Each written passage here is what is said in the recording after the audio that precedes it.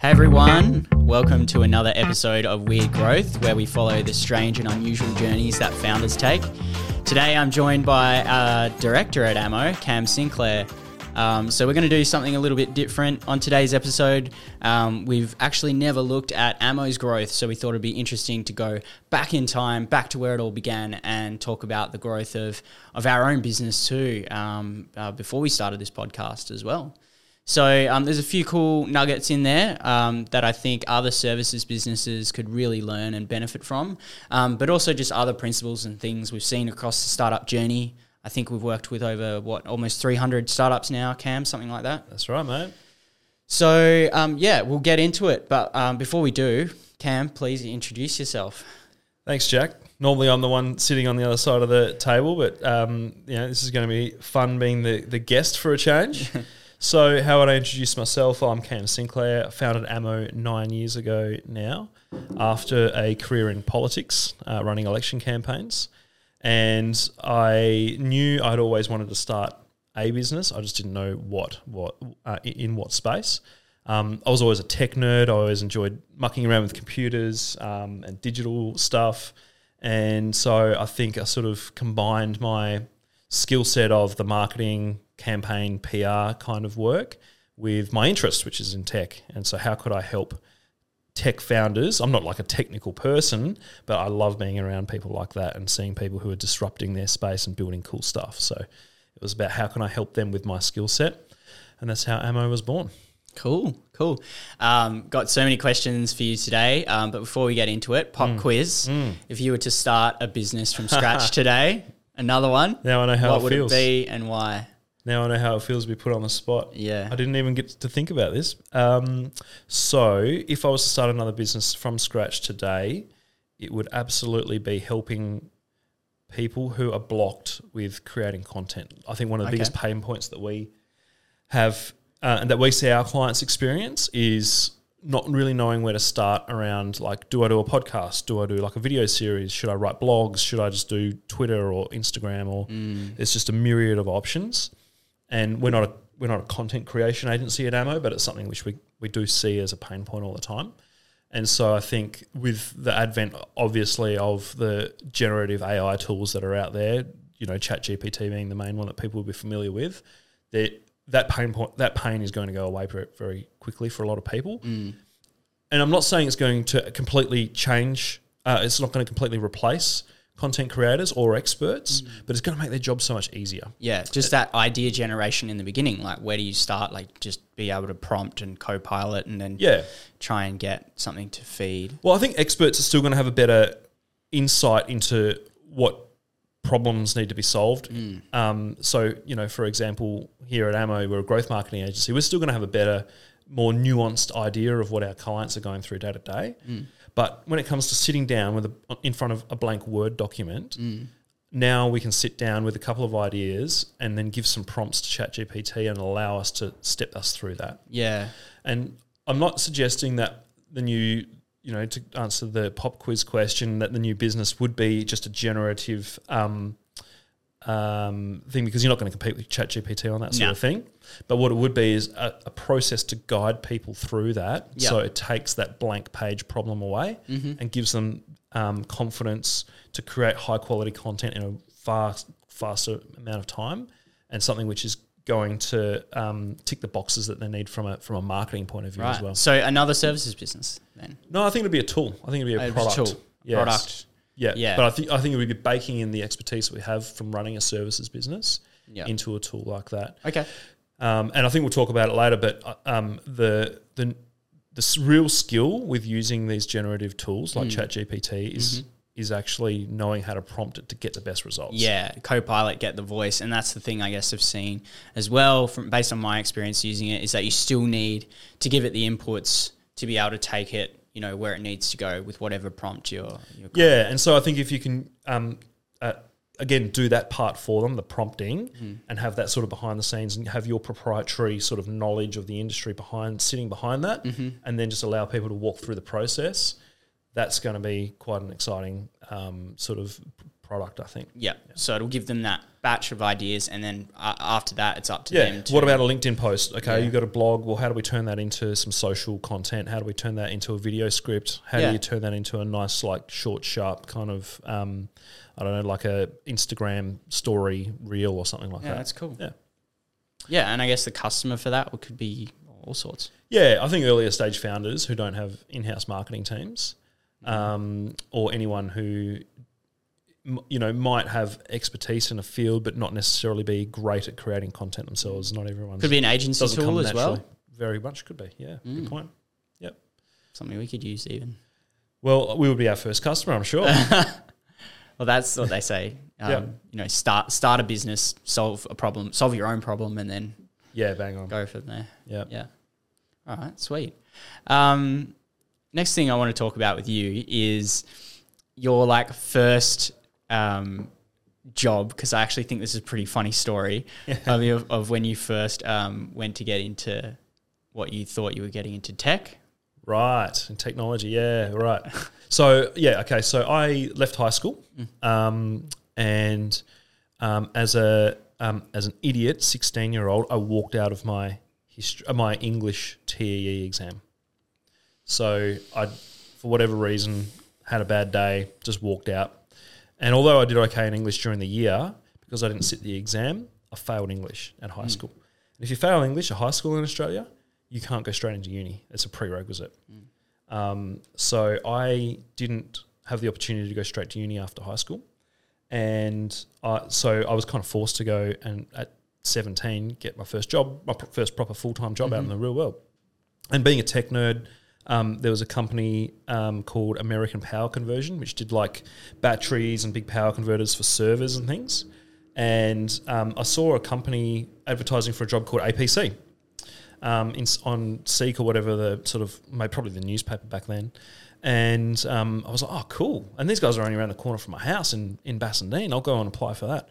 And I rocked up to the job interview, and it wasn't APC American Power Conversions. It was APC Australian Pallet Cages, which is like a steel manufacturer. They make pallet racking and stuff for warehouses and pallets and stuff. What a stitch-up. It was the first job interview. Like, I had literally just turned 17. I only just got my driver's license and, got the job. I was a salesperson. And in a lot of ways, that job ended up being one of the best things I could have done, because up until then I was a bit of a computer nerd, but what it did was allowed me to learn the art of sales. It put me in at like the ground floor of a medium-sized, like Australia-wide business manufacturing, with a factory here in Perth. So I got to learn so much about business. I got to talk to the managing director. There's probably 100 staff there, so I got to see from the raw materials coming in to the creation of the product to the design and estimating, using CAD and things like that, to I built spreadsheets on Excel to create the sales tools and things that we needed to then create proposals for customers. And so, at 17, I was selling to middle-aged business owners, big, tens of $1,000 projects in the steel kind of manufacturing industry, and it was really eye-opening, and it made me passionate about business. I'd never had that sort of interest in it before. Great grounding as well, to becoming a business owner and things like that too, to actually see from go to woe the product being built and all of that. Yeah, it really did, because it's very tangible. You're solving a real problem for people, and then you could see it go from just being an idea to a in use. In a big warehouse, forklifts loading on pallets, and become an integral part of an operation of a big business.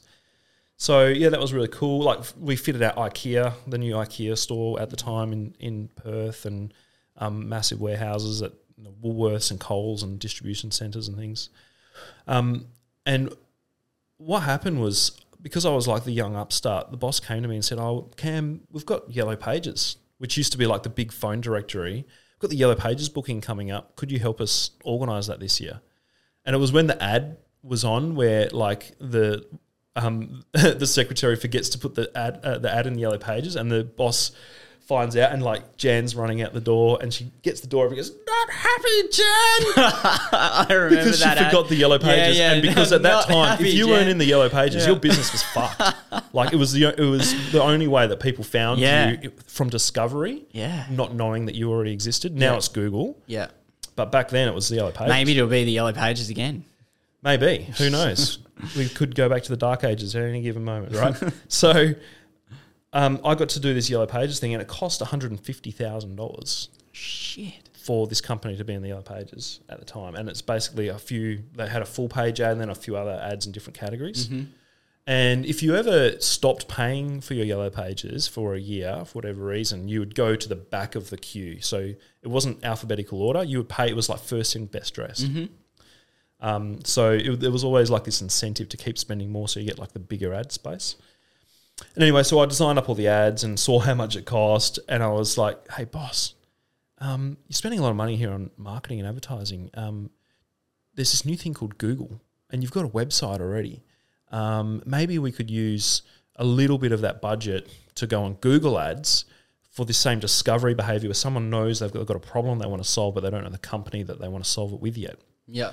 And he was like, "Sounds wacky, Cam, but..." What year was this? This was 2004. 2004, okay. So people still used Alta Vista probably back then, and Yahoo was probably just as big as Google at the time. Yeah. But Google was the one that had this ads product. Yeah. You could pay to show up for specific keywords. As it turns out, it's the reason that Google's one of the biggest tech companies in the world was that exact feature. And so he was like, "Okay, Cam, sounds crazy, but let's give you a go, young buck. Give you 10 grand out of the Yellow Pages budget to give Google ads a go." So I taught myself how to do that, set all that up. And over the next 12 months, because the Yellow Pages comes out every 12 months, Google generated just as many leads for $10,000 spend as $150,000 in Yellow Pages. So we're like, hey, we're onto something here. So I got to rebuild the website. I got to look at other sort of innovative ways of marketing the business. And I was just the sales assistant essentially.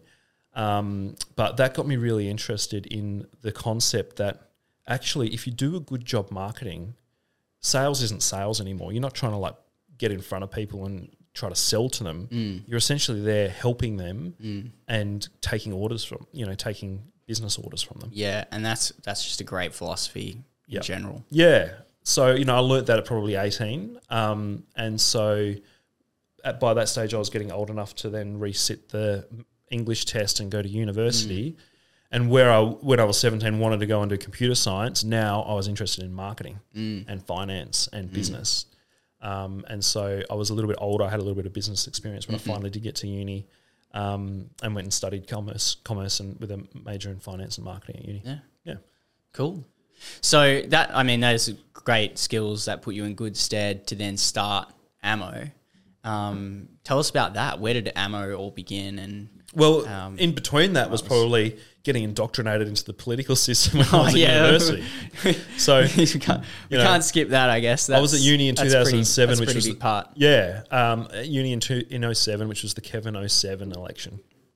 And it was this new wave of like trendy, a younger generation of voters were influencing the political scene. Kevin from Queensland and I'm here to help kind of thing. But I was on the other side of politics. I was on, John Howard had been the Prime Minister for 11 years. He was getting a little bit, people were getting a little bit tired of him.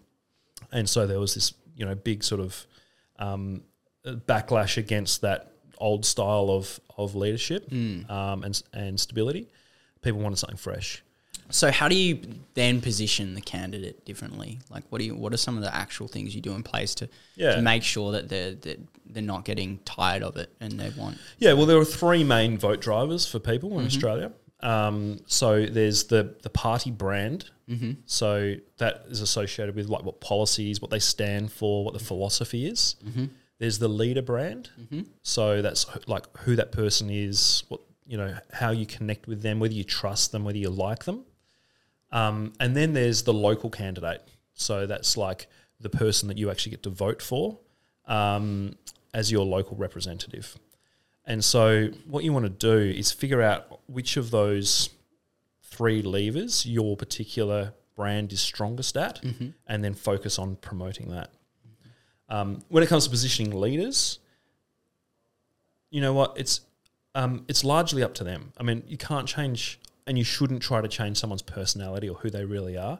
You should allow their unique natural strengths to shine. And leaders do have, like, it sounds funny even saying it, but a lot of power about how they present themselves, and it's up to them the way that they want to present themselves. But you ideally want to have a public persona, which is relatable. It might not necessarily be about the specific issues that they talk about. Yep. Those issues might not even affect you directly, but you want to know that if you did have an issue that you needed addressing, so for example, we'll say the cost of housing, that you know that person would be in your corner, and that you know the style of leader that they are, because you can back them to back you, essentially. So that's the sort of thing that you want to demonstrate your style of leadership, particularly in an election campaign where you don't have the opportunity to be the leader yet, but you've got to try and send lots of signals about the style of leader that you are. Oh yeah, the campaigning starts before you even are in it, right? In terms of that's what an election campaign is about. Yeah. It's like a job interview. And so with a job interview, you don't get to see that person in the job yet, but you're trying to tease out what they would be like and if they're a good fit. Yeah. So that's essentially what a leadership campaign is about. Cool. And then I guess all that grounding's so useful. You then applied, the learnings from Google Ads and various other things into running digital. Yeah, in election campaigns. For the parties and stuff as well. So I think Facebook sort of became a bit more of a thing. Well, there was like MySpace, such a wholesome, era in social media. MySpace, you had your little profile, then you put your 5 favorite songs on who your friends were, and then Facebook came along, and it was a new unknown thing. It seemed a little bit niche. Didn't really seem like politics was a good fit for it. But over time, what it became was, it allowed people to hone in on their interests and only see content which aligned with their worldview. Yeah, the algorithms, right? What's really changed it for elections and stuff. Right. Yeah. So if you were interested in just skateboarding, then you could just scroll Facebook and all you would see was skateboard content. Or if you were interested in the left side of politics, then you could scroll down Facebook and just see Socialist Alliance and, activism and all that sort of thing. So what it did was, counterintuitively, rather than making the world bigger for everyone, it made it smaller, because you were able to get hyper niche on your interests and connect with everyone around the world who was also interested in that hyper niche, which until social media, that might have only been a handful of people in your town or in your city, but now it was potentially millions of people around the world. I mean, that idea and principle of social media as well, it's so powerful, but it's also it's crazy. It could be pretty dangerous too. Even with TikTok and stuff like that now, it's just giving you this narrow sort of view of the world. Yep. So I guess it's a sort of something that, we got to be conscious of. But definitely, yeah. And what it means is that rather than just news organisations, for whatever you think about them, being the source of truth, now anybody can be a journalist or anybody can share information, and it can be taken as gospel by your audience, depending on the relationship that you have with your audience. If they trust you, it doesn't matter what you say. There's no fact-checking per se. So, or even accountability if you say things which aren't quite true, or alternative facts, as has been put to you, as someone said once. So that's the thing about social. It did really change the political landscape over time, and there were a lot of skeptics, and I was probably one of the first to run Facebook targeted ads in Australia during an election campaign. But what we saw was, because we could be targeted with specific interest groups or people who had exhibited certain behaviours, you could say you could focus on particular issues with those people, and then say it's around petrol tax with people who drive 4-wheel drives, and then you could focus on your electric car policy with people who are environmentalists. And so although you're still the same party, you could give different messages or weighting of different messages to different people, and have political success by being more targeted. Yeah. And I guess just bringing it back to founders and people listening, really, you could argue that every company these days is a media company, right? because you can control the narrative of your brand, you can control the narrative of what everyone believes is the right way to do something, and I think that's, proofs in the pudding there. That it's a good point. It's no longer about advertising, it's more about entertainment and education, the content that you create. So if people feel like they're being sold to, you're probably not going to have a really good time. But if they feel like they're being educated, that they're learning from you, you're building trust, you're demonstrating your expertise, then that's a much more powerful way to build a relationship than just being point blank advertised at. Yeah. Okay, back to our regular sort of questions now, but I think that was good grounding for everyone. Sure. Ammo. What problem were you solving? So, getting to the end of my political career, I did see a lot of, small business owners, my parents, for example, who, when they were working with a marketing agency or a brand agency, they would spend large amounts of money on logos and design, and then have that all handed over to them, like nice designs for business cards and logos and things, and then left to their own devices. And so the sort of engagements that people were having with these agencies weren't helping drive business outcomes. It was about that agency selling you something, like a discrete little project, and then moving on to the next one. And what I saw was an opportunity where agencies could have a longer term relationship with their clients and actually be a partner, much the same way as you have an accountant or a lawyer or someone who stands alongside you as an advisor, a trusted advisor, and helps you grow your business. And I didn't see why marketing and advertising and design couldn't be one of those services that, in fact, it's actually pretty critical, because that's the first impression that clients or your customers have of you. Yeah. It's the way that you message to sell, or this way you convince people to buy from you. Really critical part. So the model that I set out to create was that partnership model. Whether it was through like a monthly retainer, and so that was sort of like the business model angle of it, but the niche that I wanted to serve was tech businesses that were doing innovative things and disrupting their market. Yeah, and why was that? Because of obviously the obsession growing up and parents running an IT business. That helped, all that. Yeah, that helped. And I think but also I was a little speed. bit idealistic as well. Yeah. Like I wanted to wake up in the morning and look forward to what the day had ahead. Didn't always feel like that with politics. So, I didn't want to wear a suit anymore. And I wanted to be able to wear T-shirt and jeans and sneakers to work. I wanted to work with cool people who inspired me, and I wanted to be able to help them succeed. And, if you sort of draw that as a Venn diagram, in the middle there was a marketing agency for tech startups which thought and had a similar kind of mindset to them and went on the journey with them. Yeah, cool. Yeah.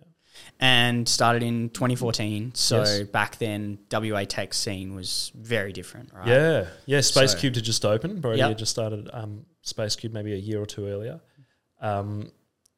It was very exciting. There may be like a handful of tech companies that had been successful out of WA, but you could see the trend was coming. Like you could see in Silicon Valley, you could see Sydney. Sydney had a burgeoning kind of tech scene as well. And you could just tell that it was going to happen here in WA. And I was lucky enough to have a good network from the politics that, I knew a few people who were founders of tech companies who got introduced. And I think once I sort of announced, put the flag up the pole that this is what I was doing. Then the network kind of kicked in and people were like, hey, you should go and talk to Cam. And it was a very slow start. Like I was still working part-time at Liberal Party headquarters and then part-time just as a freelancer, essentially. I'd go and sit with my clients, on a daily basis, helping them in their business. And that was that really early sort of learning process about what is the need of the client, what's going to help them the most. How do you structure an engagement with these clients so it works best for them and for you?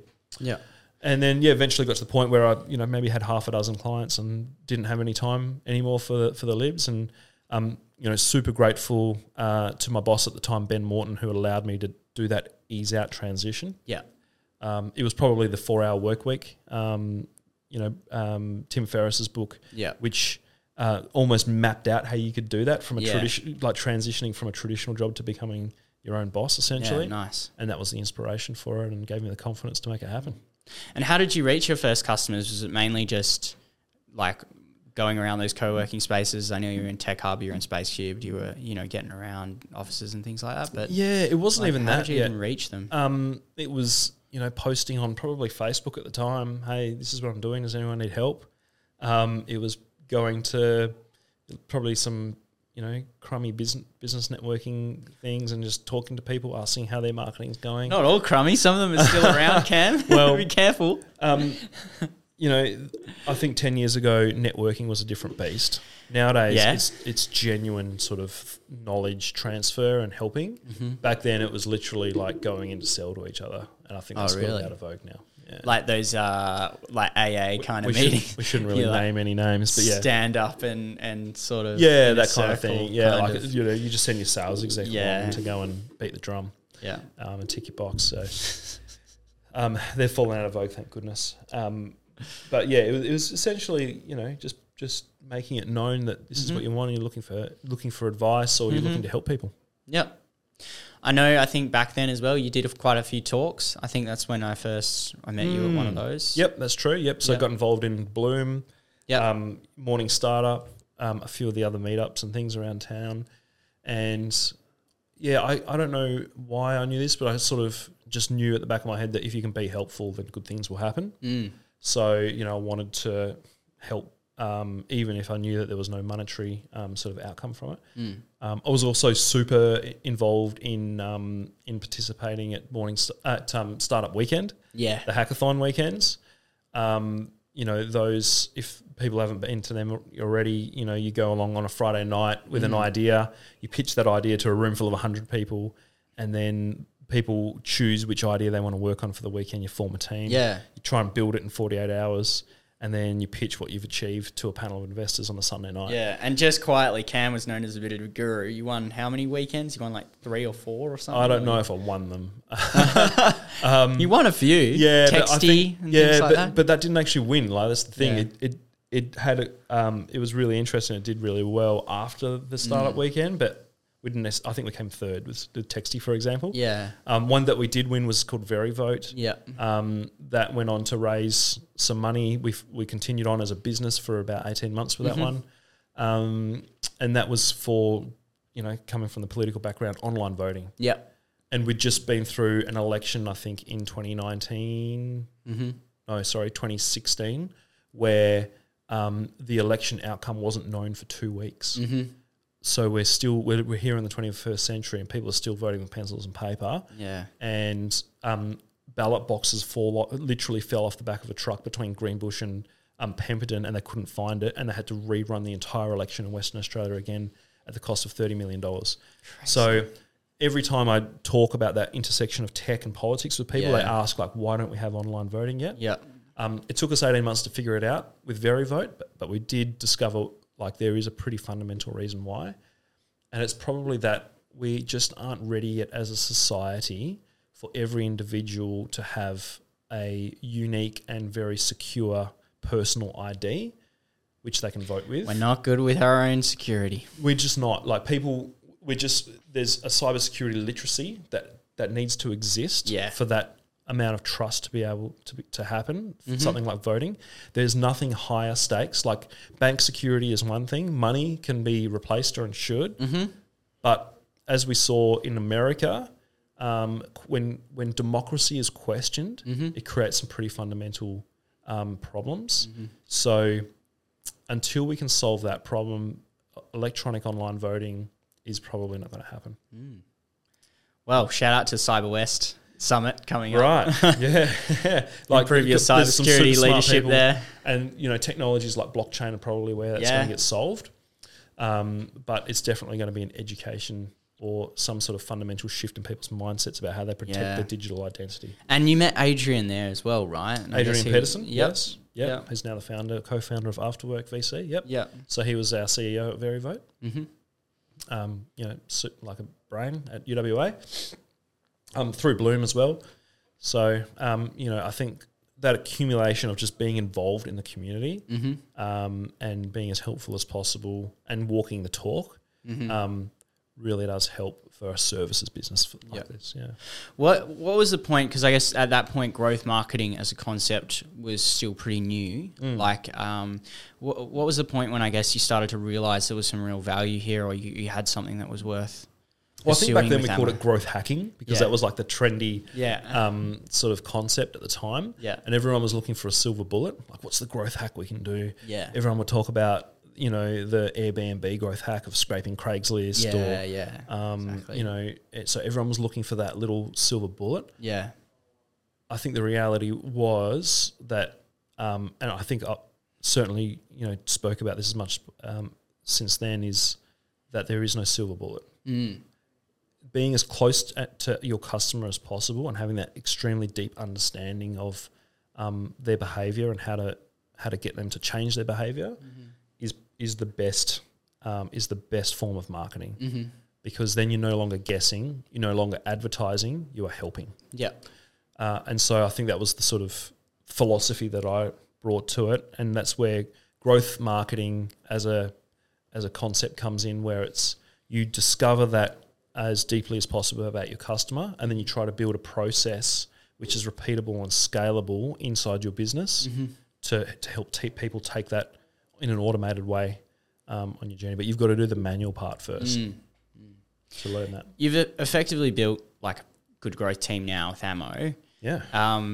Like how did that come about? Would there be anything that you'd change, or like do you think you just had to build that up over time? Like, well, I think at the first few years, I never really thought Ammo would be anything beyond me being a freelancer. But I think when I discovered the power of having a team around you and then teaching them your skill set and the way that you do things, that multiplication effect is more than just 2x or 3x. It's like it's exponential. Adrian was probably the first guy after we wrapped up Verivote. He came and worked with me for 3 months, and I saw the power of having an extra set of hands. And then after he was wrapping up with that 3 months, I said, mate, I can't lose you. I need you to help me find more people. And that's how he met you and Liam. We had a bit of a sort of open recruitment process. We were originally only hiring for one, but I met you and Liam, and I was like, I can't say no to either of these guys. I need both of them. So that was probably one of the big unlocks for me, I suppose, is the understanding the power of teams from in a business point of view. And even if you think that you've got a technical expertise that is in your head that you can't duplicate, it's probably not true. If you put the effort into teaching others the way that you do things and creating processes around it, that actually at its core is the engine of a business. Yeah. So yeah, that's what I sort of learned from working with you guys. At the time, it felt like a massive risk. Like I'd never paid someone's wages before. Yeah. I didn't know how to do superannuation or payroll. But it's amazing when you free yourself up from the day-to-day delivery work, that what you can do to then take your business to the next level as well. Yeah, for sure. Like just having that space and that thinking time and stuff like that it's as well. almost not quantifiable, but it feels counterintuitive at the time, but it's always worth it. And then I think the second lesson was the power of culture and like person to person fit in a team, and making sure that you get the personality fit right before you put too much credence in skill set or experience, because skills with the right attitude and the right personality can be taught really well, and experience can be gained. You can't change people's personalities. You've seen a lot over the years, 9 years working in growth marketing. What are some of like your highlights or like favorite campaigns or like even tech startups and stuff you've been a part of? And I know that you don't want to pick any favorites here, but maybe just some examples from some growth teams or from just campaigns and stuff. I mean, there's been times where you've also taken on projects like the Basil campaign, for instance. Yeah, that's true. It's pretty different. I don't want to lean on politics. Maybe a tech example, maybe. Well, one example that comes to mind is probably in the heady days of probably even before the real bubble of Bitcoin and crypto. Yep. We worked with a startup called Bamboo. Yep. And still doing yeah, well. They're doing super well. But early on, it was just a concept. They didn't have an app or anything like that, and we were just helping them build an early access list. Yeah. And we wanted to get as many people like beating the door down to use this thing when it launched as possible. And we did some really cool creative campaigns around that, targeted at the time, things on social media. I think we paired it with some PR and some content. That was really cool. There was a company which no longer exists, but was doing like vehicle crash alert systems. Oh, yep. And that was, really kind of like interesting hardware product. And, it was one of the cases where it was a technology looking for a market as opposed to the other way around. Like, I knew it was going to be going into vehicles, but we didn't know whether it was going to be like motorbikes or new cars or, four-wheel drives. And what we discovered, the caravans or grey nomads driving around Australia who were often in areas out of radio or phone signal, were worried about what would happen if they accidentally ran off the road and there was no one around to sort of rescue them. So, we did, I think we've got that story up on the ABC or something like that. We took that news story and then ran that as a Facebook ad targeting people over 50 with caravans. And we had this massive sort of list of inquiries come through as a result of that. Awesome. So I think it was there are lots of lessons there, but something about content that really stood out for me is that authentic content that maybe comes from a third party, like a news article on the ABC, and then taking that and then targeting that at the right people will perform so much better than something that you've probably created yourself to look and feel like an ad and try and sell some benefits. Yeah, you want to sort of show that it's other people and there's other third-party trusted sources talking about it. And we've seen that combination work quite well a number of times, right? Like the PR mixed with a good balance of digital spend mixed with, some thought leadership or a trusted brand. All those three things coming together to build that list and momentum. Yes. Just keeps working. It does.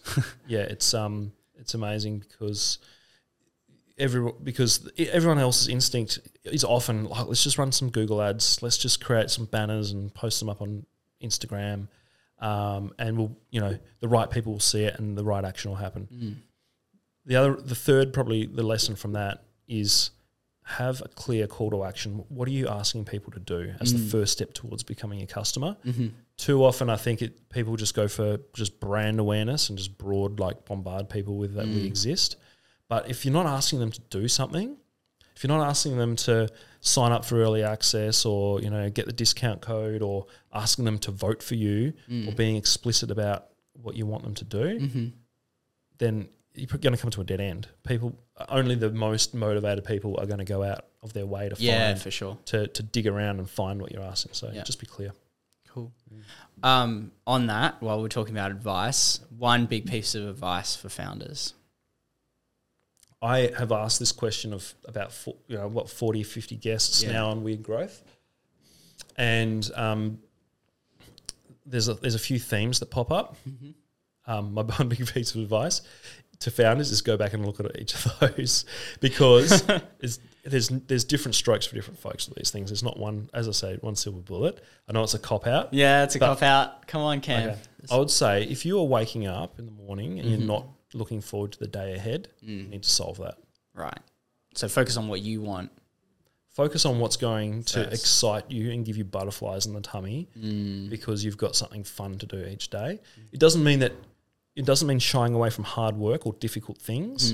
It means leaning into the things which motivate you and have that understanding of your personality. Do a personality test, do DISC or one of the other myriad of things out there to understand what it is that motivates you and then create the conditions for you to be your best professional. It's great. Thanks for pushing me on that. Not letting me cop out. That's great. That's a good response. Show and tell. Any tools or things that you already mentioned ChatGPT. I could cop out and talk about that. Can't do that one. That one's off the table. Okay. It can be anything. New cafe. Well, so at the moment, I'm not working full time in the business. I'm exploring other ideas and things. What are the tools that I've been using? To be frank, I've stopped striving for inbox zero. Okay.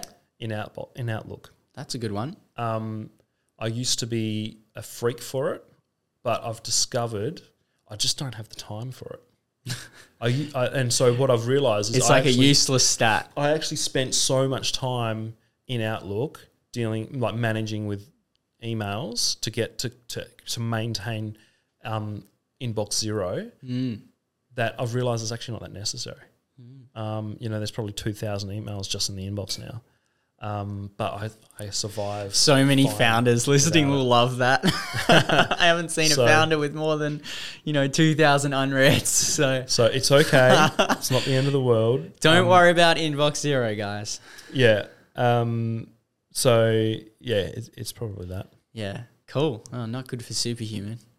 Well, superhuman has its place. It does. Yeah.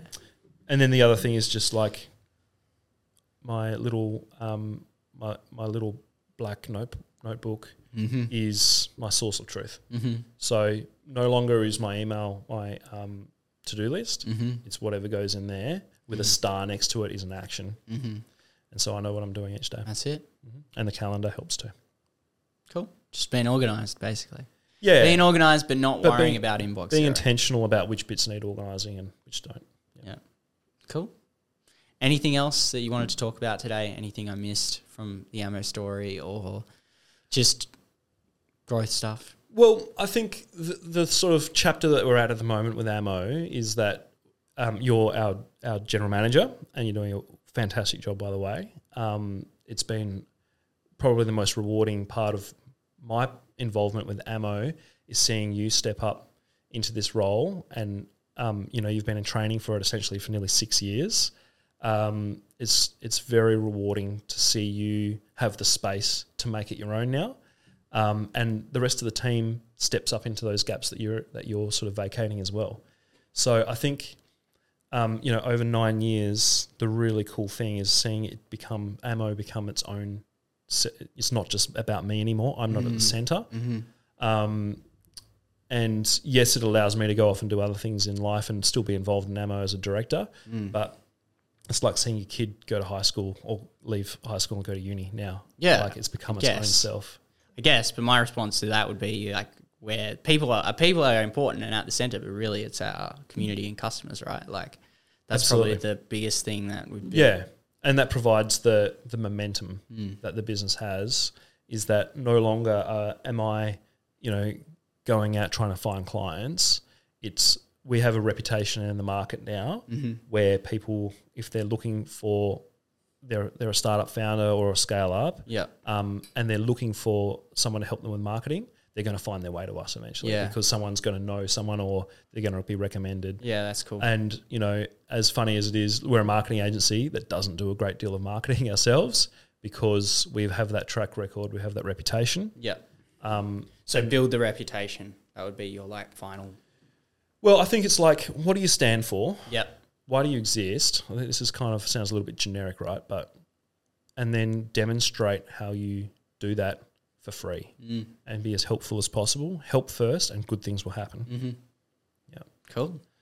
Any final plugs, asks? Yeah. People add you on LinkedIn. Where should they go if they want to contact you? Add me on LinkedIn if you want to get in touch with me. Join our mailing list at ammo.marketing. Yep. Subscribe to Weird Growth. And check out myfunnel.com.au as well. I think there's going to be some really cool things that we build in there this year. Might be, yeah. Especially around AI and things. We've learned a lot of lessons from that. I think we've had over 1,500 submissions on it now. It's to help founders with a starting point for what they should do with marketing, cut through some of the confusion and the overwhelm that you get when you start with your marketing journey. So myfunnel.com.au, give that a try. And this is the knowledge that we've learned over 9 years baked into a nice little neat tool, and it's free. Yeah. Awesome. Yep. Well, thanks, Cam, for joining me on the show. Thanks, everyone, for watching. If you did enjoy this episode, wherever you are watching or listening, please like, subscribe, and give us a review. You can reach out to us at hello@ammo.marketing as well if you have a question for the team. But that's all we've got for today. Bye. Bye-bye.